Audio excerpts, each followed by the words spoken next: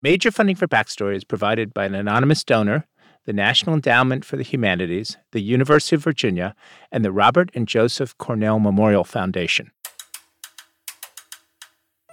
From Virginia Humanities, this is Backstory.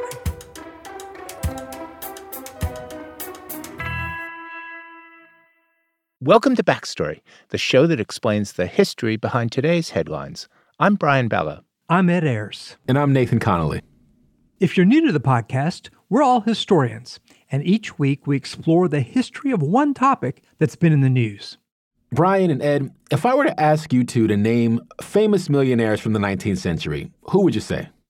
Well, first I'd ask you not to, Nathan, but if I really had to answer the question, I'd say John Jacob Astor, the real estate mogul. I'd say Cornelius Vanderbilt. I mean, even his name sounds like $1 million. Well, that's right. Now, those two are both famous white millionaires. But what if I told you there was actually someone else, someone just as successful, who belongs in the same breath as a Vanderbilt or an Astor? His name is Jeremiah Hamilton, and he happens to be one of the first African American millionaires in history.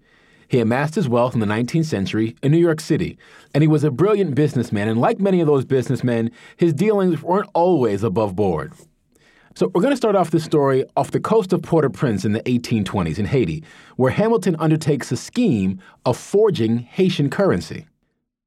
A consortium of New York merchants in 1828 gets a load of counterfeit currency, and Hamilton's only about 20 years old. That's historian Shane White. He's in charge of, and he's black, so he's running it down to the Black Republic, Haiti. And ironically, they get caught because the counterfeits are too good. There's too much silver in the coins because Haiti is watering down their currency as they're being sort of screwed basically by France, and they're having to pay huge debts.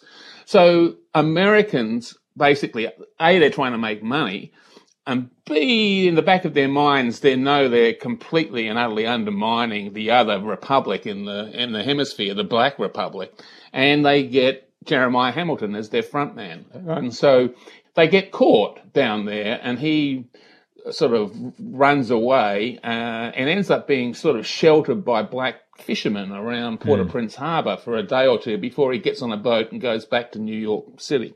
Now, how did he manage to go from this experience into the world of finance? Well, again, finance sort of sounds really sort of highfalutin. We got to remember that this is the free market, untrammeled by any regulation in any way, shape, or form. You could get away with murder on financial murder on Wall Street. So Jeremiah Hamilton struggles when he moves to New York City in probably 1833 or 34, and he struggles for a bit, but he actually finds his financial feet by, again, engaging in what you could argue is a very American enterprise. He over-insures boats with insurance companies and then arranges to sink them and claim the insurance. And then as now, many people thought that if you ripped off an insurance company, that's not really theft. But going to the point of insuring and then sinking boats is, most people would concede that was over the line. And in fact, the American insurance industry in New York starts to form an association, in part to stop people like Jeremiah Hamilton sort of ripping off the insurance companies. So you have insurance companies organizing to basically create their own regulations to keep people like Hamilton out of the game. Yep. So there's actually a court case in 1835 or 36 in which one of the witnesses plaintively says, we have met and we've got not a regulation, we've agreed amongst ourselves that no one will insure Jeremiah Hamilton for anything.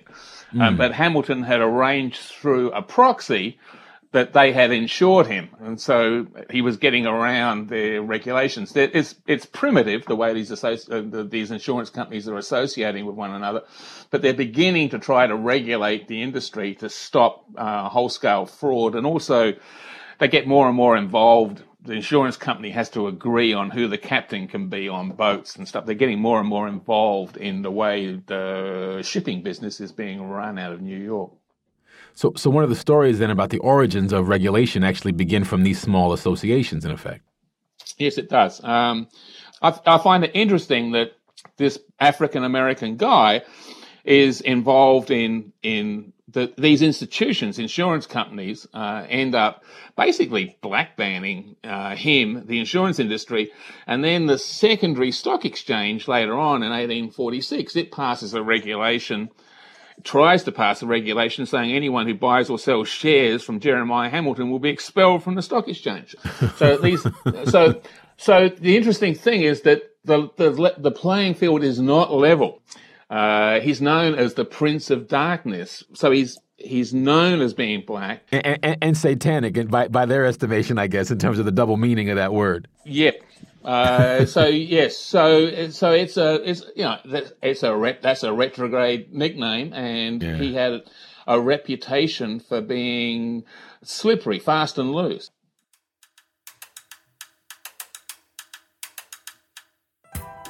Today on the show, we'll be looking at the figure of the American millionaire. How did millionaires become iconic figures in American society? We'll be discovering the true story behind the origins of the board game that aims to turn us all into millionaires through real estate speculation. And we'll be hearing more about Mr. Jeremiah Hamilton, of course.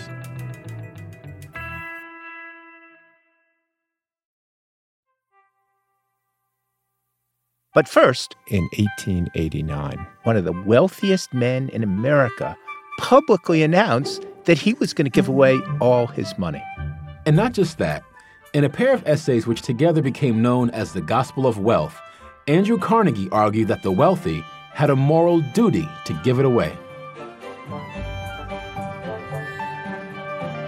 The Gospel of Wealth by Andrew Carnegie. The problem of our age is the proper administration of wealth.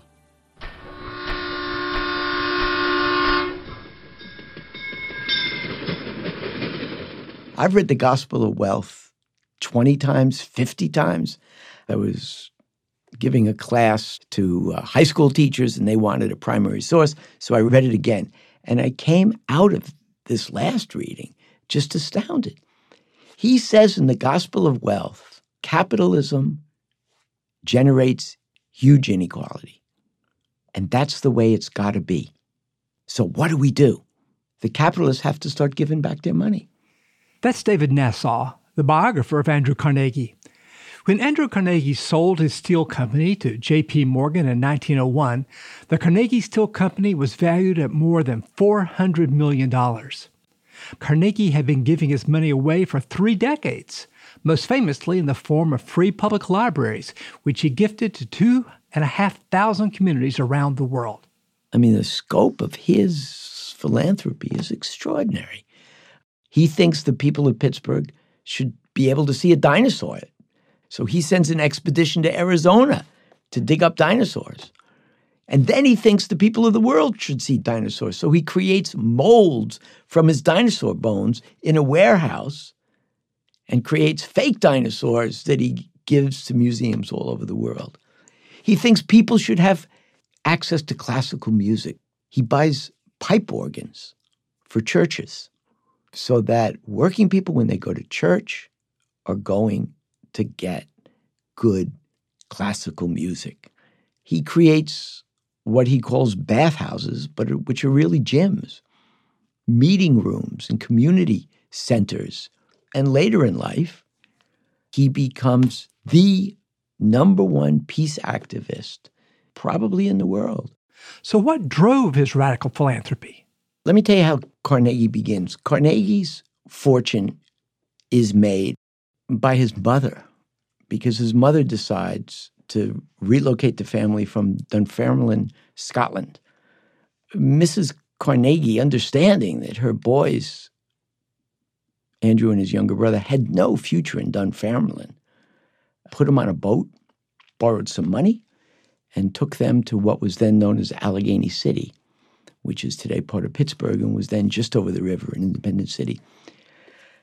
Carnegie knew damn well that as a little man, he was maybe 4'10", 4'11", who didn't dig the coal, who didn't mine the iron, who didn't run the railroad trains, who didn't stoke the ovens or keep the ovens, who wasn't a barrow man who moved the molten steel to the molds. He knew that wealth is not created by the capitalist, by the entrepreneur, but by the larger community.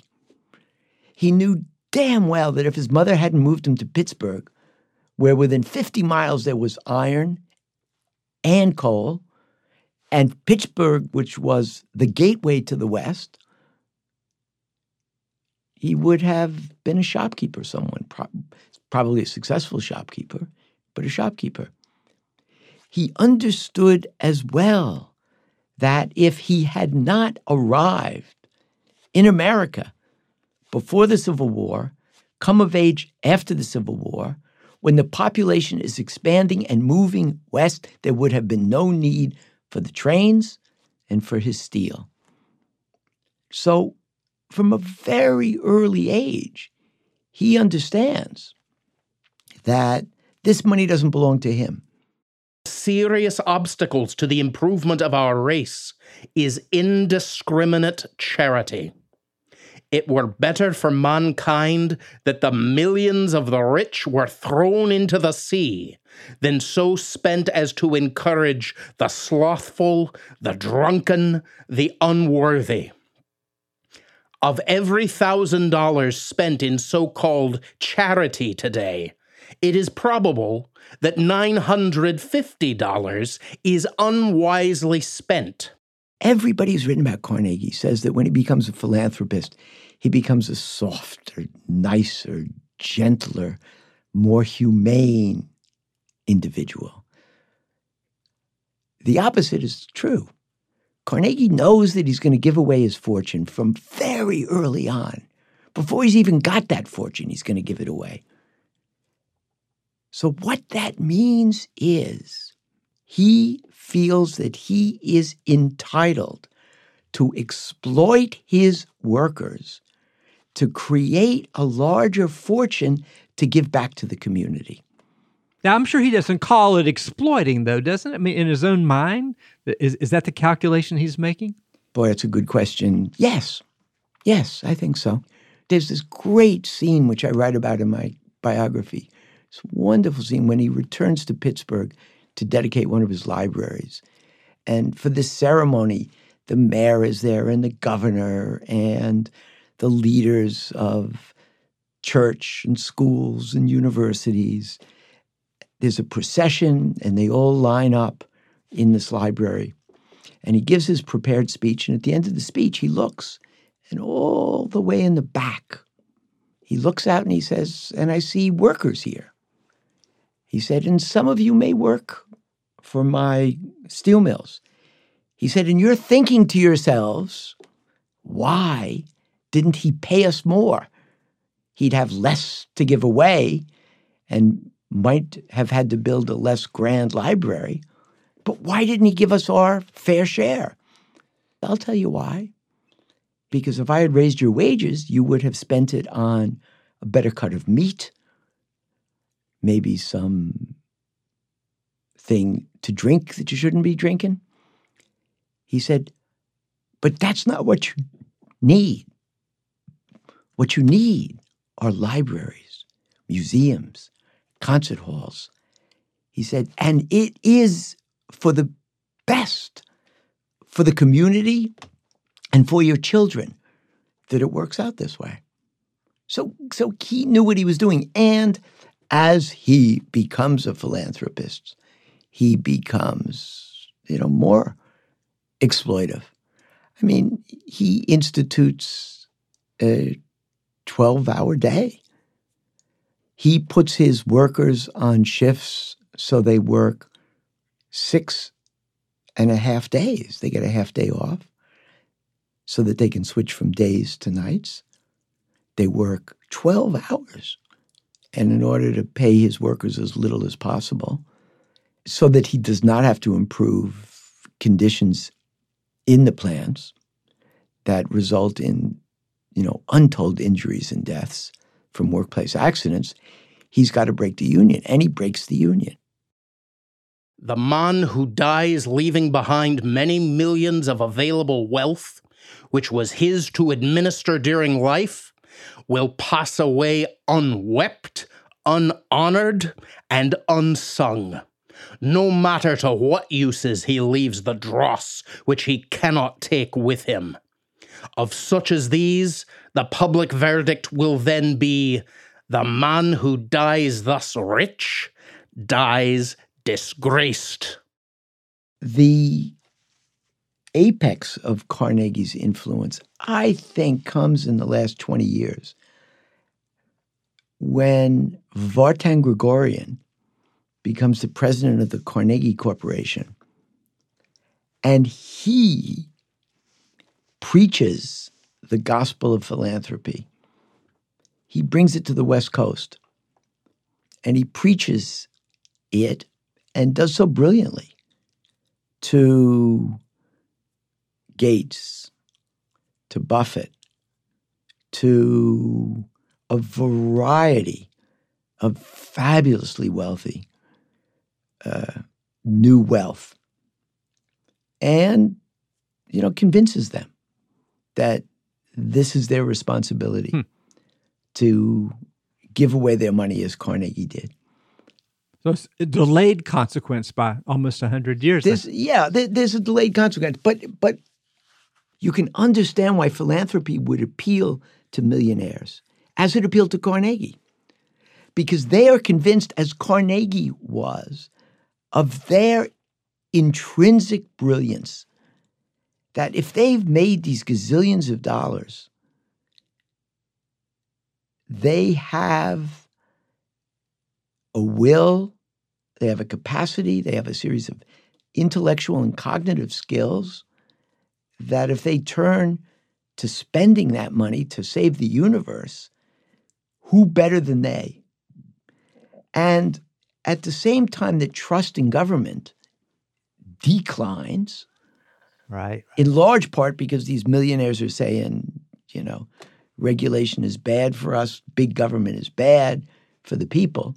So the importance and the rhetoric of philanthropy and the philanthropic sector is ramped up. Carnegie always claimed that he, was an American through and through, and he was loved democracy, and he hated the hereditary dynasties of Europe, and the kings and queens should be eliminated and the people rule. But he didn't believe in rule by the people. He believed in rule by the fittest who had survived. Right. And how do they do that? By bypassing government through philanthropy. And when you look at the ways in which American society is developed, with philanthropy creating our universities, our colleges, our museums, our concert halls, I can go on and on, in ways that were unimaginable in Europe, where the government sponsored these cultural and artistic enterprises. Right. That's the gift of Andrew Carnegie.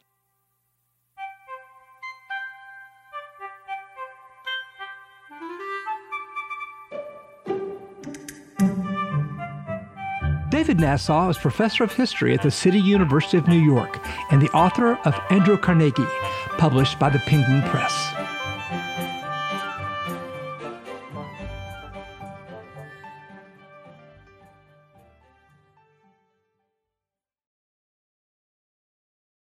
Now, everyone knows that American millionaires live on Park Place.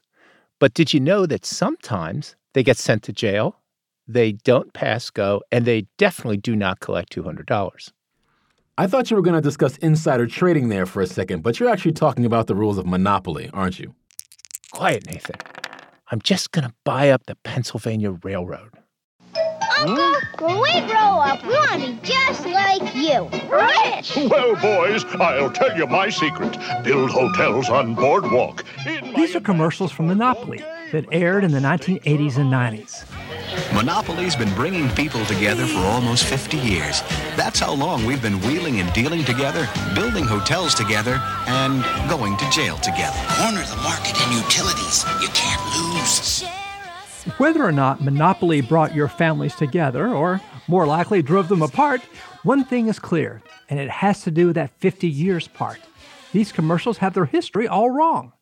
Producer Kelly Jones caught up with the author of a book about the origins of Monopoly.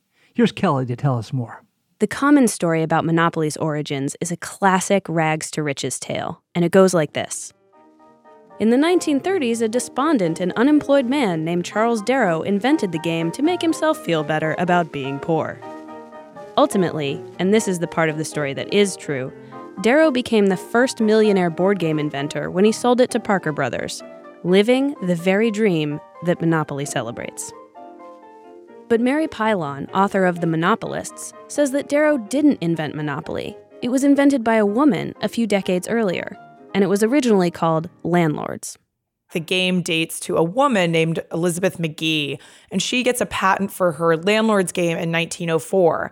And she had originally devised the game as a teaching tool to protest against monopolies and the monopolists of her time. Elizabeth, or Lizzie McGee, was a devout follower of anti-monopolist crusader Henry George. He was the author, most famously, of Progress and Poverty, a book that sold millions of copies in the 1880s and 90s.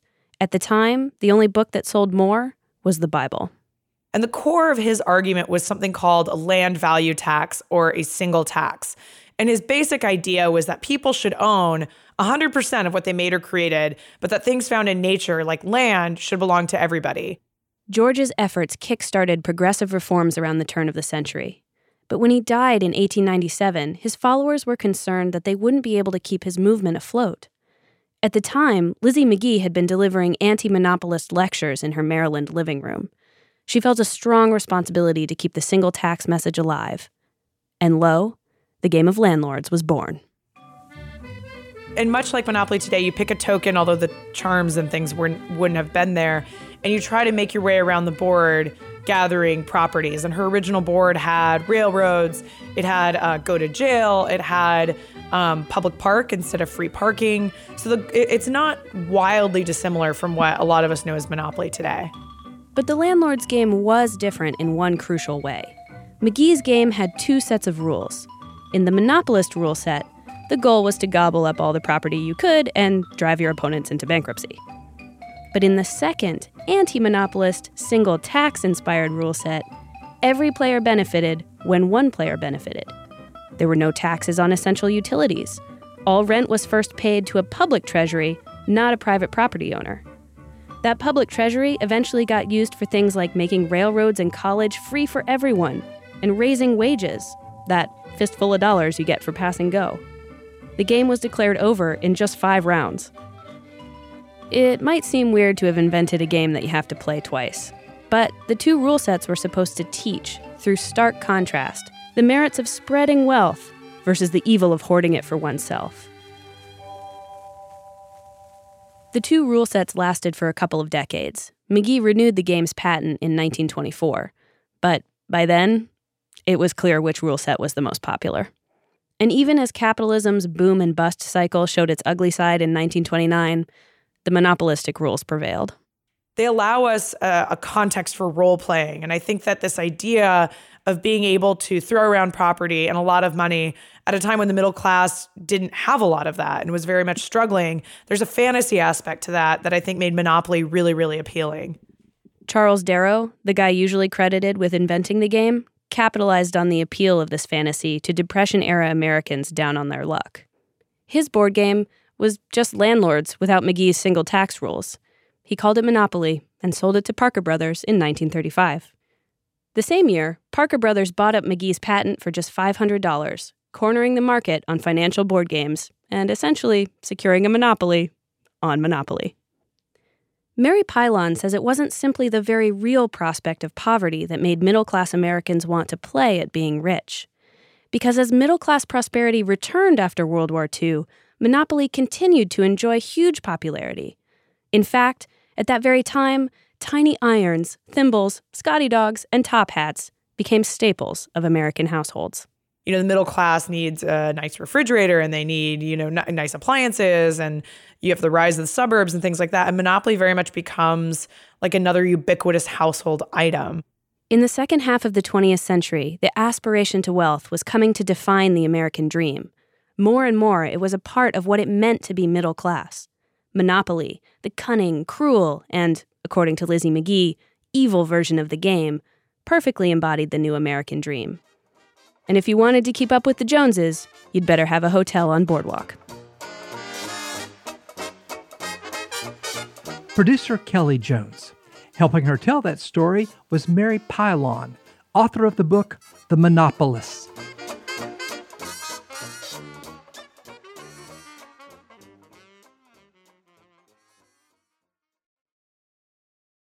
Now, remember Jeremiah Hamilton, one of the first African American millionaires? We heard about his less than scrupulous business dealings in the insurance market in Wall Street earlier in the episode. He was so rich and famous by the time of his death, newspapers across the country published obituaries in his honor.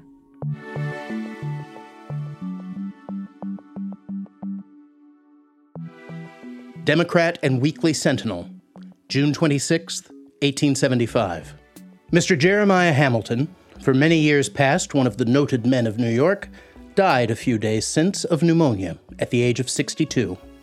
He was a colored man, but from the circumstance of having worn a fine, black, long-haired wig, had somewhat the appearance of a Mexican or Spaniard. He had a peculiarly shrill voice, and without the slightest effort, always made himself heard, whether desirous of doing so or not. He was an intelligent, gentlemanly man, and is reputed to have left a fortune of $2 million to his two daughters, accomplished women and much respected. But what makes his life truly extraordinary is not necessarily how he amassed his fortune, but when. Historian Shane White explains the racial context in 19th century New York City. Slavery formally ends in New York State on July the 4th, 1827. I actually think there's this incredible cultural convulsion because New York really is one of the first places in the world to have to cope with how do you work out race relations once slavery has ended.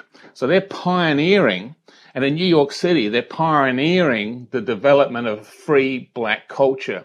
But there's this aggressive pushing at the boundaries of now they're no longer slaves of what freedom meant. So, and there's this incredible mixture, this bouncing backwards and forwards between black and white that's going on. And like talking about Jeremiah Hamilton in this context is sort of interesting because he distanced himself from these other African Americans, but whether he liked it or not, from almost all the New Yorkers, he was just another black, and he actually, the way he behaves on Wall Street is part of this, as I suggested, cultural convulsion that lasts for about 15 years in New York City. So give me an example, if you can, of this kind of personality or what you found to give you some sense of him as a character.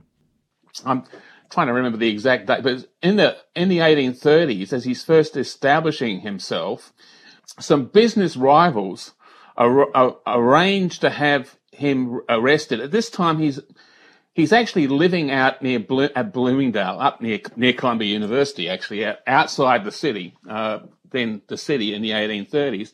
And these business rivals arranged to have him arrested at 11 o'clock at night by the police for a trumped-up charge, so that he spends the night in prison.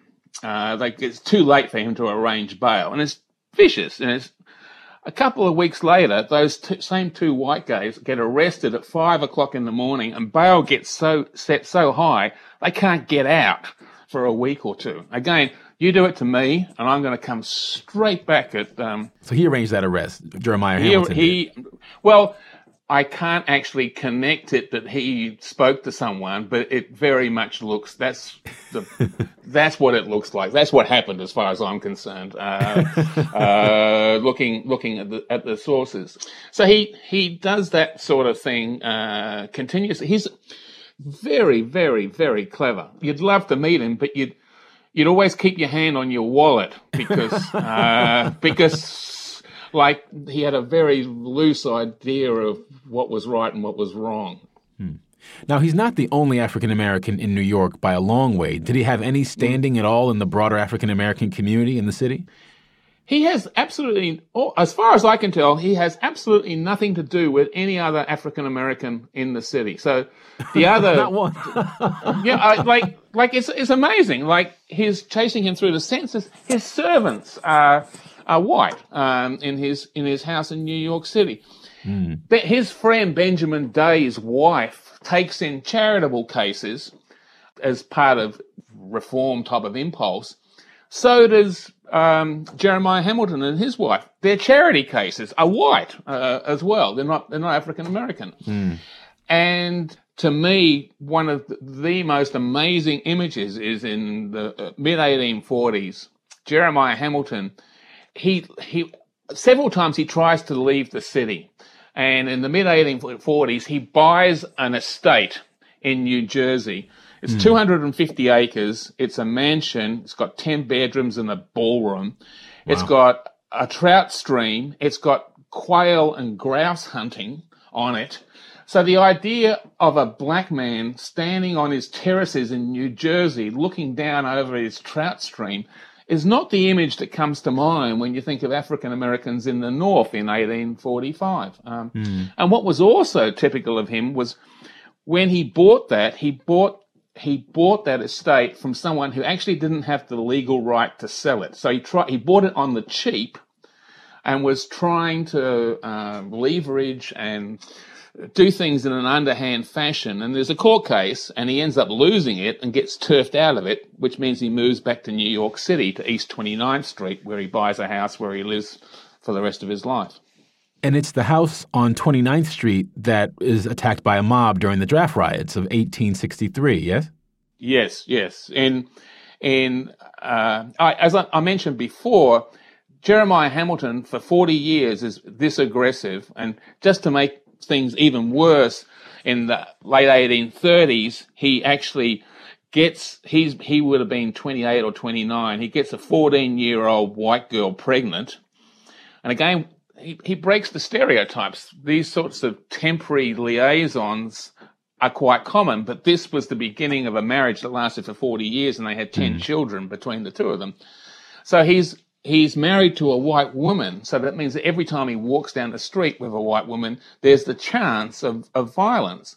And what was threatened for 40 years finally happens in July 1863 on the second day of the draft riots, when a mob turns into East 29th Street, and the mob is chanting 68, 68, 68, which was the number of his house. So it's targeted his house. They go to his house, they break in through the cellar door and rush up the stairs, and his white wife is standing at the top of the stairs, and she says, "What do you want?" And the guy at the front of the mob says, "Your husband." And she says, "What are you going to do with him?" And they said, "See that lamppost out the front there? We're going to string him up from the lamppost." But again, Jeremiah Hamilton was clever. He had heard them, and he jumped over the back fence halfway down the block. And he was off. He wasn't an idiot.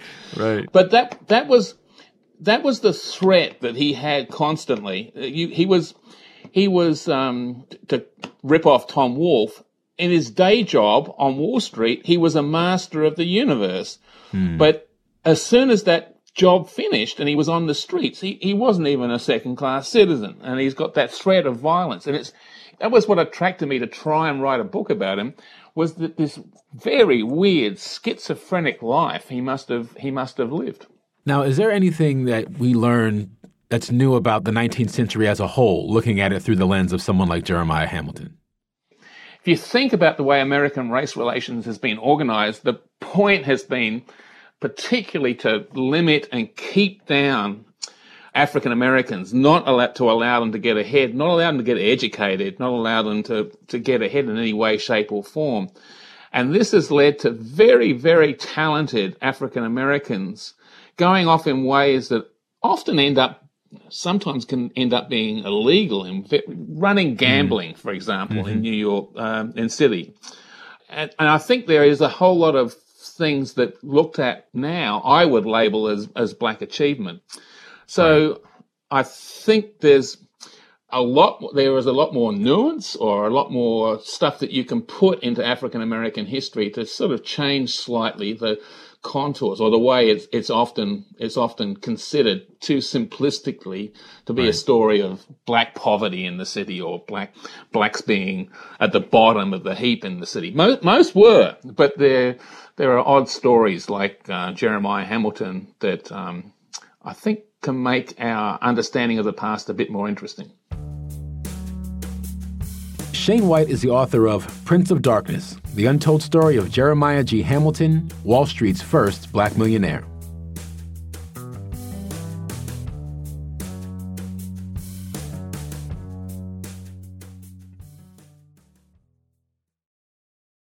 We're doing this show about millionaires on the 10th anniversary of the collapse of Lehman Brothers, the biggest bankruptcy in American history.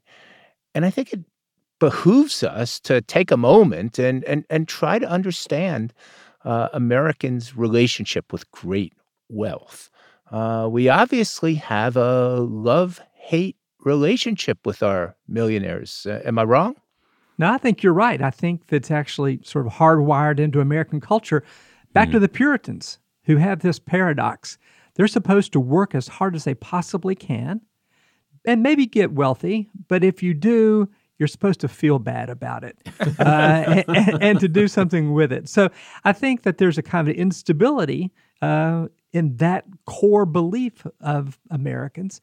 And then it really takes off, of course, after the Civil War, when there starts to be lots of new kinds of wealth that is visible in ways that's never been before in U.S. history. So, Nathan, where do we get this self-made man thing from? Well, I think part of it is absolutely an aftermath of a moment where, many of the people who had the most money were slave masters in the South, for instance, and there wasn't necessarily the argument that one could make that you were self-made if you had 400 slaves, for instance, right? Yeah. So that comes later in the 19th century when you have European immigration coming in, populating many of the cities of this country. Industrialization enables the creation of these sectors where people are able to make money even if they come in without inherited wealth. So again, Andrew Carnegie is one of these types, but there are a number of stories about the self-made man or the person who's pulling him or herself up by their own bootstraps. All of that becomes part of the culture that makes up the Gilded Age, to use the old Mark Twain phrase. That really does mark this period. I mean, I think it's also important to note that the late 19th and early 20th century becomes this moment where, because people are apparently self-made, they also then are able to have opinions about any number of things that have to deal with, the social world that they're inhabiting. So someone like Carnegie can write, a ton of essays or give speeches that are about things like, race or wealth or land or, a moral upright upbringing. And that becomes a start for people to then model their own behavior upon. Yeah, and I think that it's not an accident that the word millionaire is invented in the same time that Nathan is describing. And I think implicit in the idea is not just that you inherited this money, but that somehow you're new to it and you have responsibility for it. And it's also on display. There are new places that you can see millionaires as they're riding around on their palace cars on their railroads and as they're building the mansions in Fifth Avenue in New York City. There's just a new visibility as well as a new preponderance of wealth in this period. So I think it's interesting that along with the rationale for philanthropy comes the rationale for why people deserve this.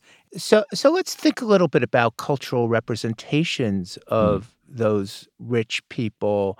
I mean, if we want to go all the way to the 1980s, I think about lifestyles of the rich and famous, a very popular TV show at another moment when Americans are enamored of the rich. But I also think of all those screwball comedies in the 1930s. I think about Bringing Up Baby, where the museum is bailed out by a millionaire. But, those rich people seem, number one, goofy. Number two, like they haven't really earned or at least worked hard for their money. And number three, they seem damn unhappy. Thank goodness. So I think now, of course, this is during the Great Depression in the 1930s. It's not surprising that films would kind of make fun of the rich. But I think throughout American history, rich people have been represented as, well, maybe not quite really deserving that money. Yeah, I mean, there was absolutely, I think, a way one felt comfortable poking fun or mocking or even, condemning wealthy people or thinking about their gains as almost, ill-gotten. So It's a Wonderful Life, so much of the narrative device in that movie, again, from the golden age, is about these unscrupulous dealings that almost run a whole town into the ground, right? And you have the working class hero that basically has to save the day. Or you think about a film, I love my musical. So Fiddler on the Roof, is a great kind of mid-1960s display of, Jewish life in Eastern Europe. It has a great line from this song, If I Were a Rich Man, that describes that people will somehow believe you, even if you're totally wrong about what you're saying, simply because you're rich, right? It won't make one bit of difference if I answer right or wrong. When you're rich, they think you really know. So it's, again, kind of mocking, even in the case of someone who's pining to be rich. I think you're right, Brian, that the 80s in some ways represents such a sharp break in the sense of a kind of bald celebration of wealth and accumulation as being another measure, again, a kind of second Gilded Age of whether or not somebody is doing or knowing the right things. Well, I have a very deep thought to share with you, Nathan, and to ask you if it would challenge your perspective. And that thought is the Beverly Hillbillies, the most popular show in the United States throughout the 1960s, when there were some other things going on in the culture, I understand. And so what do you make of that show? Now, I will admit many people on the show talk like me and my family, and we couldn't help but notice that people all over America were laughing at us. But we couldn't figure out it's because if they were undeservedly rich or because they were hicks. And we just chose to believe that this was actually a critique of millionaires rather than one more poke at hillbillies. Could I just add, Ed, that it seemed that they always were the smartest people in the room by the end of the show.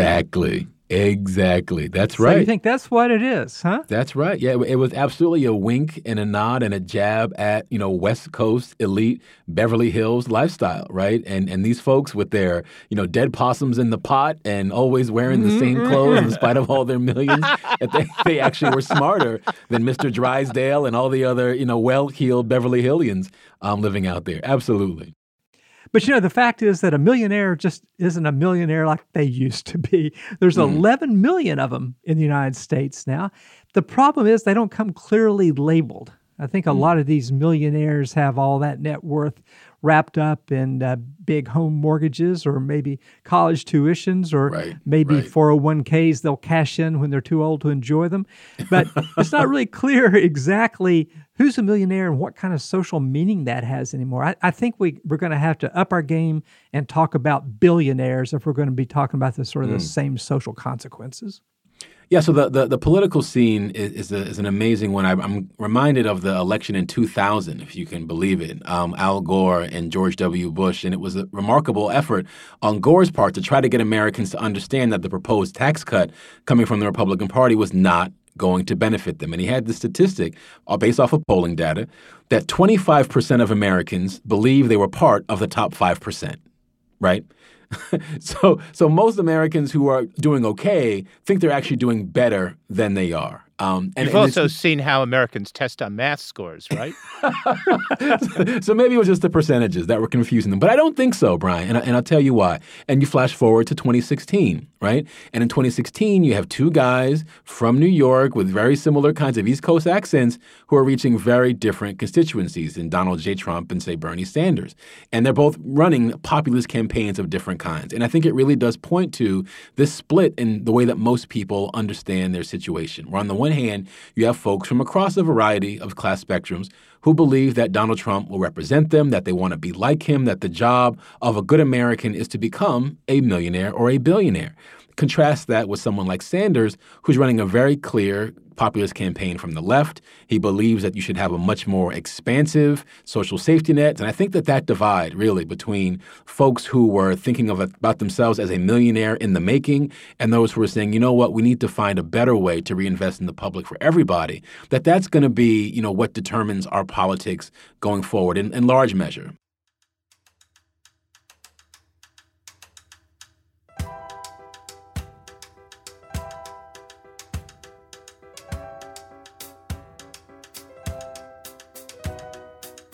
That's going to do it for us today. If you're a millionaire and would like to pass some of your money on to a good cause, you'll find us at backstoryradio.org or send an email to backstory@virginia.edu.